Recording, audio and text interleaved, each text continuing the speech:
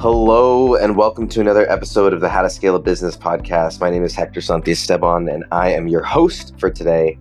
And our special guest is Mr. Jay Franze. We're going to talk about operations and how that play into scaling your business. Jay, thanks for hanging out with us today. Thank you for having me. It's my pleasure. The context is always important. A lot of people that we bring on the show have what they're doing now. Maybe they're doing it for the last several years or a number of years. The beginnings of that usually started decades before. How far back does your kind of operational sort of experience go? And then catch us up a little bit now on what you're doing. I've been working in the entertainment industry for about 35-ish years. Worked primarily in Nashville, but before that I worked in New York and Boston. So I spent the past 20 years in Nashville. And as the music industry has changed, I worked as an audio engineer and an artist development specialist. And as that career path for the musician has changed and the way that music gets out to the fan base these days and the way people are able to record at home and so on, it's really changed the way music production is done. So I've tried to transition with it. And what I've done is I've gone from working in the recording studio for the primary portion of my day to then trying to go on the road and handle the logistics and the transportation and the security. And as that has developed, I've spent the past decade overseeing the security, not only for musicians when they're on the road, but for large tech companies. I was housed in Silicon Valley for the past 3 years, where I would oversee the security for the big tech firms like Facebook and Google and so on. And when I say security, physical security, the boots on the ground, the people, anything from the actual person who sits at the front desks and says hello and grants you access to the building, to the undercover people who are walking around the campus that you wouldn't even know were there unless you had a reason for knowing. And that's what the past 30 plus years have been like for me. A lot of listeners are sitting there thinking, if they're like me, they're like, this is really interesting. And I'm so excited to see where this conversation goes. But for the odd listener who's going, what the hell does that have to do with business? From the outset, is there a lot of parallels that you see from how you might organize and really orchestrate the security of these sorts of things, whether it's events or offices or however you're doing it, and then how a business in the digital space who's got a remote team or a service-based company, are there parallels that you see that they might be able to pull over into their businesses? Oh, absolutely. First of all, the entertainment business is the key word there, being a business. And we would work with large teams of people on projects. Working in Nashville, they were country artists, the ones that you would hear on the radio. We'd have hundreds of people working on those projects. And it would be anywhere from the engineers, the assistants, the producers working on a production side. But then you would also have the publishing companies and the record companies working on the business side. And then you'd have those people like myself who worked in development that would bridge the gap between the two. So I'd work in the production side and then also in the business side. Doing that, you're managing projects that are probably anywhere from, on the low end, say $5,000 to $10,000 to the high end, which are probably about $100,000 to $150,000. So you're basically running a project that is worth quite a bit of money in somebody's eyes. So that's what I would consider the project management side of the entertainment industry. But on the security side, my book of business was $150 million, $158 million a year, which is more than what most companies have as a whole. And it was my responsibility to not only manage that book of business, but to grow that book of business. So when I took it over 3 years prior to that point, it had $132 million worth of revenue coming in, and I was able to grow that up to $158 million within over 3 years, I would say overall. But that's quite a bit of growth, and that's quite a bit of money to manage. So there's large, complex teams when it comes to managing a security industry or a security firm. We would have anything from myself that would oversee the entire organization, or at least the West Coast portion of that organization. We would have a team of operations managers under me, our director of operations under me. Then we'd have the operations managers under them, and then you'd have the account managers under them. And then the supervisors and shift supervisors and frontline employees. You'd have all of these people. And then you'd also have the executive protection team and the ones that handle high risk scenarios. And then you'd have the clients themselves that we'd also have to manage. And the clients were global. Facebook is a global organization. I handled what we called our strategic accounts, which were any accounts that had a global footprint. They were headquartered in Silicon Valley, and they had over $10 million worth of service a year. So each one of those was one organization could dream of as a whole. And we had multiple of those. Like I said, it was $158 million in revenue a year. And if you think about that compared to your average small firm, you might be lucky to have $50 million worth of revenue in a year. So to have 158 for just one section of an organization was a pretty big deal. There are a lot of crossovers. It becomes a people business. It really becomes a leadership business. It becomes a work. A lot of it is working through people and systems, and very much in line with what I'm sure we've talked a lot about on this show. A lot of industries have things that were created as a necessity because of that industry, especially pre-internet stuff. I came from the sales industry, and there were certain things that sales organizations did that I was like, if every organization did this, it would probably benefit them. But it was siloed to the sales industry because that was what was necessary to succeed there. Are there any things that you feel could carry over from the security industry or business that you feel is very particular to that industry, but that could also work across other niches? There's a lot. There's the general business side, which is your typical leadership development and the communication within the organization, not overlook different silos within the organization, whether that be the sales team, the operations team, the administration side, the HR department.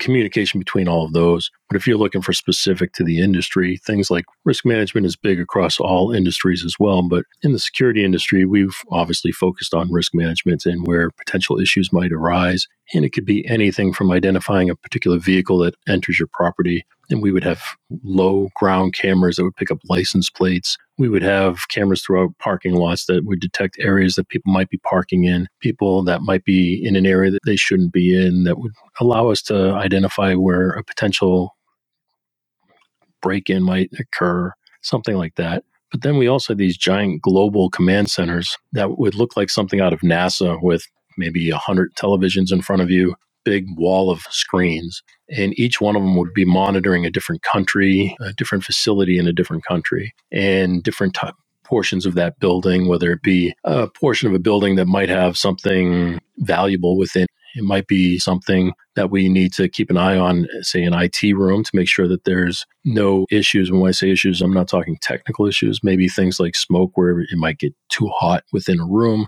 Somebody needs to keep an eye on that type of stuff. And you can go anywhere from the general leadership stuff to the really specific stuff within an industry. But I think the biggest thing that would help anybody that across any industry is what we would call an after action review. And that's after every meeting we would have, and after every meeting with a client, we would have quarterly business reviews. We'd go in, meet with the client, make sure that we're delivering the service that they're expecting, and make sure that there's nothing else that we could identify that they need or nothing that they would bring to the table. But when we would leave that meeting, managers would come up to me and say, they're the ones running the meeting. How do you think I did? And my comment to them was always, how do you think you did? Let's talk about it a little bit more. And let's take this from a different angle. Rather than me just grading you on, did you perform A, B, and C? How do you think you handled it? How do you think the client received it? Let's talk about it a little bit deeper and let's do some leadership development in that manner. I think that's much more important than whether or not you checked all the boxes of the meeting. Because if you just go in and check the boxes of the meeting, yeah, great, you did your job, but you didn't really develop any relationship with that client. You didn't develop any stickiness, as we call it. So I think those type of things are probably what I would consider to be the more important things. And so the after action report is less about a typical debrief, which is what happened, what are the key action items, and it's more about an opportunity for, like what you said, leadership development and taking it as an opportunity to find areas for improvement or things that we could have done better the next time. Oh, absolutely. There's a place for both, right? There's a place to look at what was done and did you meet your metrics? The client required 400 site visits within a certain period of time. Did you meet them all? And if the answer is yes, you get a little check mark, great. But there's more to it than that. Whether or not you did a site visit and were able to visit the client location, that's great. You can check that box and say you were there. But what did you do when you were there? What did you find? Was there any value that you could add to that client while you were there? Hey, while I was at your site last Thursday, I noticed there was a hole in the back fence. I also noticed you got some construction going on. But while that construction's going on, we should probably close that hole in the fence, because does that leave your site vulnerable? But it leaves the opportunity for construction equipment to go missing. Or, hey, when I was on the site, I noticed one of my officers was sitting down during a peak time. And when I approached them about it, they told me that they were sitting down because they had to monitor a computer screen. If we can go ahead and make that computer screen mobile, more like an iPad type of situation, they can set it up at a station, and then they can assist through an egress situation where maybe they're checking bags or wanding people, but they can still keep an eye on the things that they need to keep an eye on. There's multiple ways we can identify things that can optimize the performance of our team or save a dollar or make things more efficient. And I think those are the things that we can do that would add value to a client. And if we're adding value to a client, and if we're constantly thinking about them and their facility and their needs, there's more of a chance that we're actually going to retain that client. And retaining that client is more important than checking off a box. I think that the listeners can really learn through some stories. So would love to hear about some just more either wins or big fubs that you have gained some insights from with regards to this. And so we're going to get into that as soon as we get back from break. Hey, y'all. Today's episode is brought to you by Amplify Media, and we are a podcast and content creation. We like to think of ourselves as genius makers, because chances are if you're listening to this, you've got a passion, a product, a mission, a message, a service, something that you want to get out to the world, but may not have the time, team, or the tech skills to be able to do it. If that's the case, we can help. Go to amplifymedia.com. That's AMPLAFY media.com. We'll also put the link in the show notes as well. And with that, let's get back to the episode with Jay. So, Jay, I don't know how much you can share with us, and I don't know how much you're willing to share, because maybe it's your experience or something that you've seen from the sidelines, but I'd love for you to give the listeners more context on why this might matter. I think so many times someone's listening to this, and whether they're in the position of being able to need help, even then they're saying, I don't need this. But then some might not be in a position to have a global compound, or they may not have this large facility to keep track of. So is there any stories that kind of just highlight the general business wisdom of incorporating this kind of thinking into your business or into your leadership? Are the things that, even from a business or an operator sense, something that people would understand regardless of the industry or organization that they're in? Sure. Would you like me to basically gear a story based around a smaller scenario? Musical project to me is a smaller scenario because you're working on one project. Usually an entrepreneur scenario where working in the music industry is tough.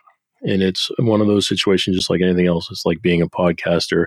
You're developing your own business, your own brand for yourself. And as a producer, as an engineer in the industry, you have to hunt for your own work. So you become that marketer, that salesperson. You're trying to convince people why they should be coming to you to perform the service. And if you're lucky enough to land that person, that potential client, and now you have to then go ahead and perform the service that you are marketing. And then while you're performing that service, you have to get it ready and organize each individual within that process, whether that be a team of musicians, whether that be a recording studio, whether that be a publishing company. You have to keep everybody in line. So you're basically managing the project from start to finish.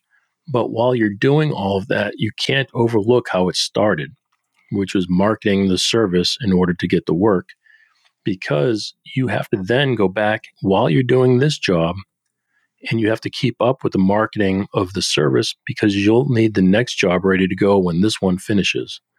Otherwise, a big mistake a lot of people make, they market the service, they land the service, they get the job, they do their work, they're organizing the work of everybody else. And then when the project gets ready for release way down the line, they're like, great. And then they go back to the beginning. And what ends up happening at that point is they leave a large gap of time, which is a loss of money. There's no money coming in during that gap of time. So you have to realize, I'm not a fan of multitasking, but this is something that has to be done. You have to be continuously marketing the service while performing the job you're on, constantly thinking of what the next one is going to be. You've got that rotation going.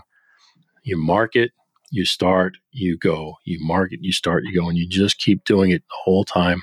And then you've got to manage the whole thing. So it becomes a project management. It becomes a large project that you have to manage from start to finish. So you have to start thinking to yourself, in this world, if you're going to go ahead and record a band, you're going to need a recording studio that's large enough to fit a full drum set, maybe 8 musicians, and record everybody at one time. And if you do that, okay, that's great. You record that band, but you can't say, okay, I'm going to record this song today and then go into a smaller studio tomorrow and then go into a vocal studio the next day, because you go through to that all for one song and then you got to go back and start over for song 2 and then start over for song 3. You have to think more in a way of, okay, today I'm going to record in the large studio, I'm going to record the basics of all 10 songs, which would be, say, the drum kit for all 10 songs. Then I'm going to go into the medium studio maybe the next day, and I'm going to record the overdubs of the instruments for all 10 songs. And then I'll go into the vocal studio last and record all 10 songs. So you're optimizing the time in each one of these studios, because the studios cost a lot of money. A large studio can cost you about $3,000 a day. And if you're spending $3,000 a day, and then you got to also spend maybe $500 for the day for the producer, or maybe $500 for an engineer, and maybe $300 for an assistant engineer, and then a few $100s for each musician that works on every 3-hour block, because Nashville's a union-based city.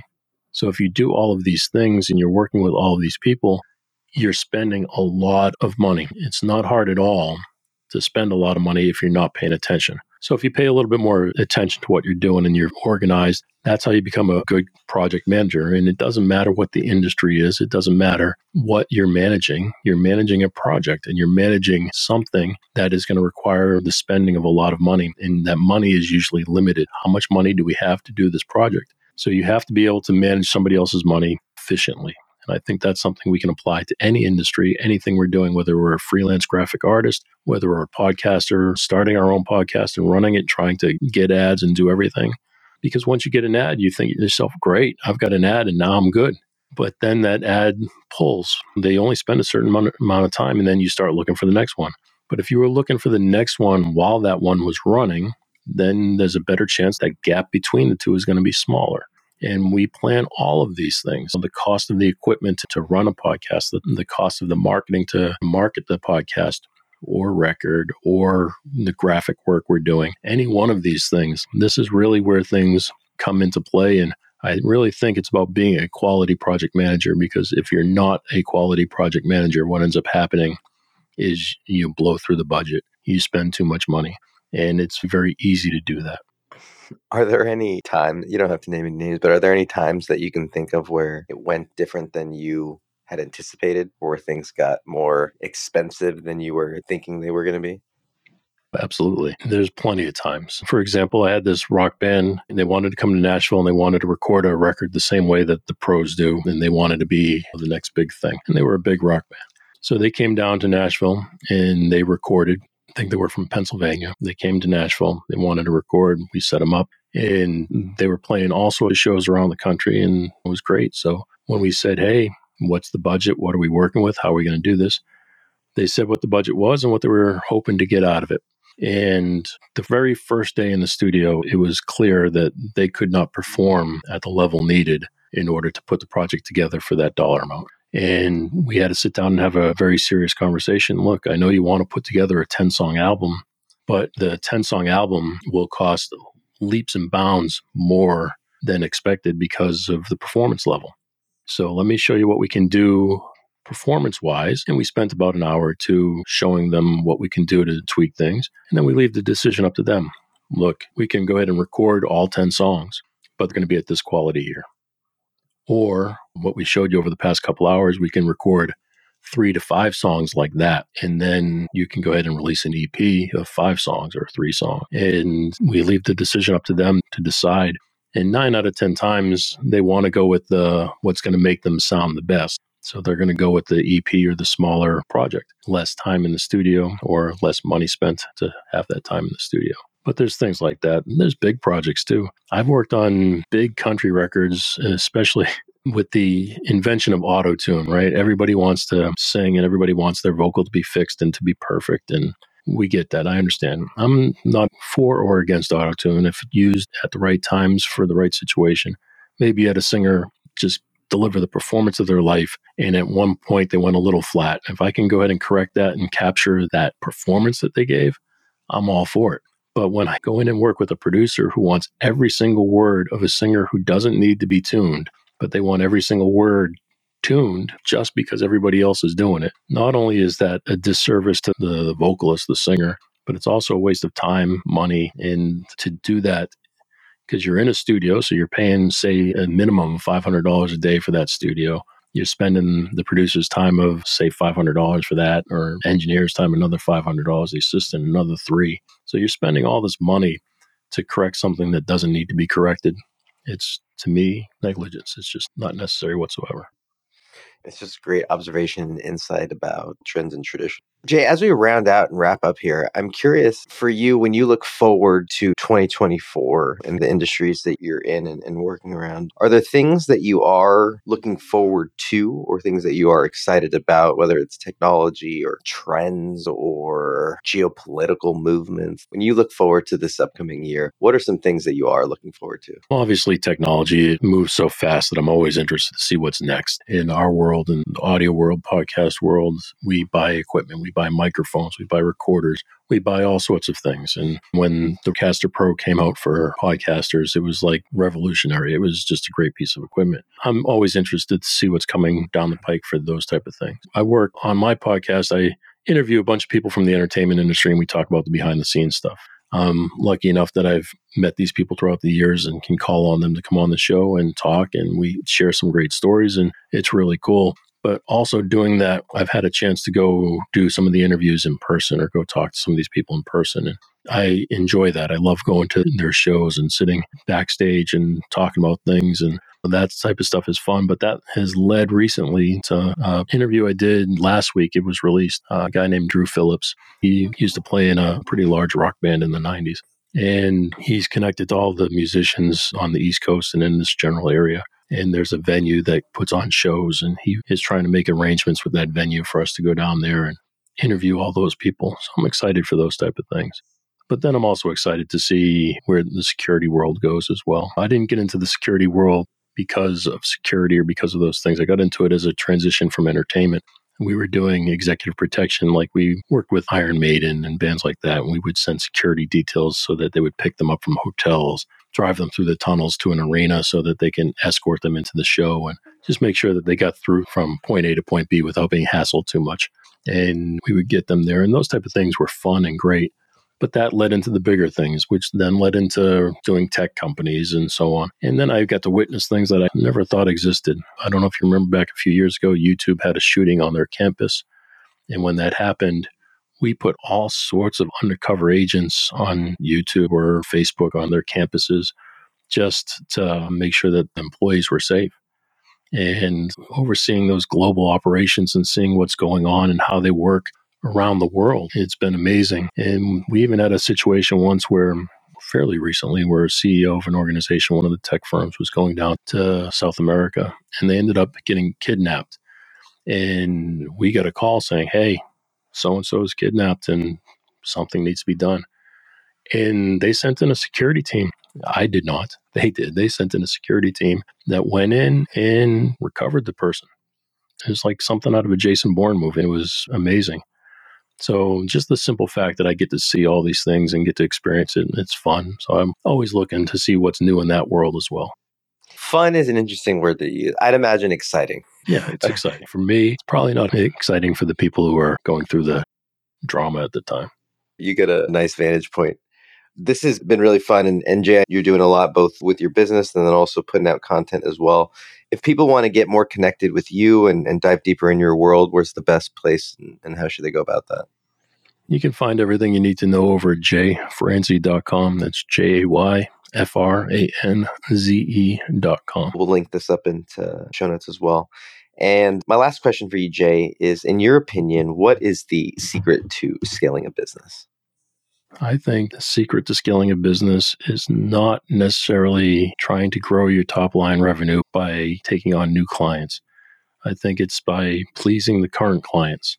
If you please your current clients, that business will grow, which will then in turn grow your top line revenue. And it could be anything. It could be as simple as that smaller project I was talking about earlier. It could be these large global security networks. But if you please your current book of business, your current clients, those are the ones that will grow. And as they grow, you'll make more money. And then as they grow, they'll recommend more people to you. So I think focusing on what you currently have is more important than always trying to find something new.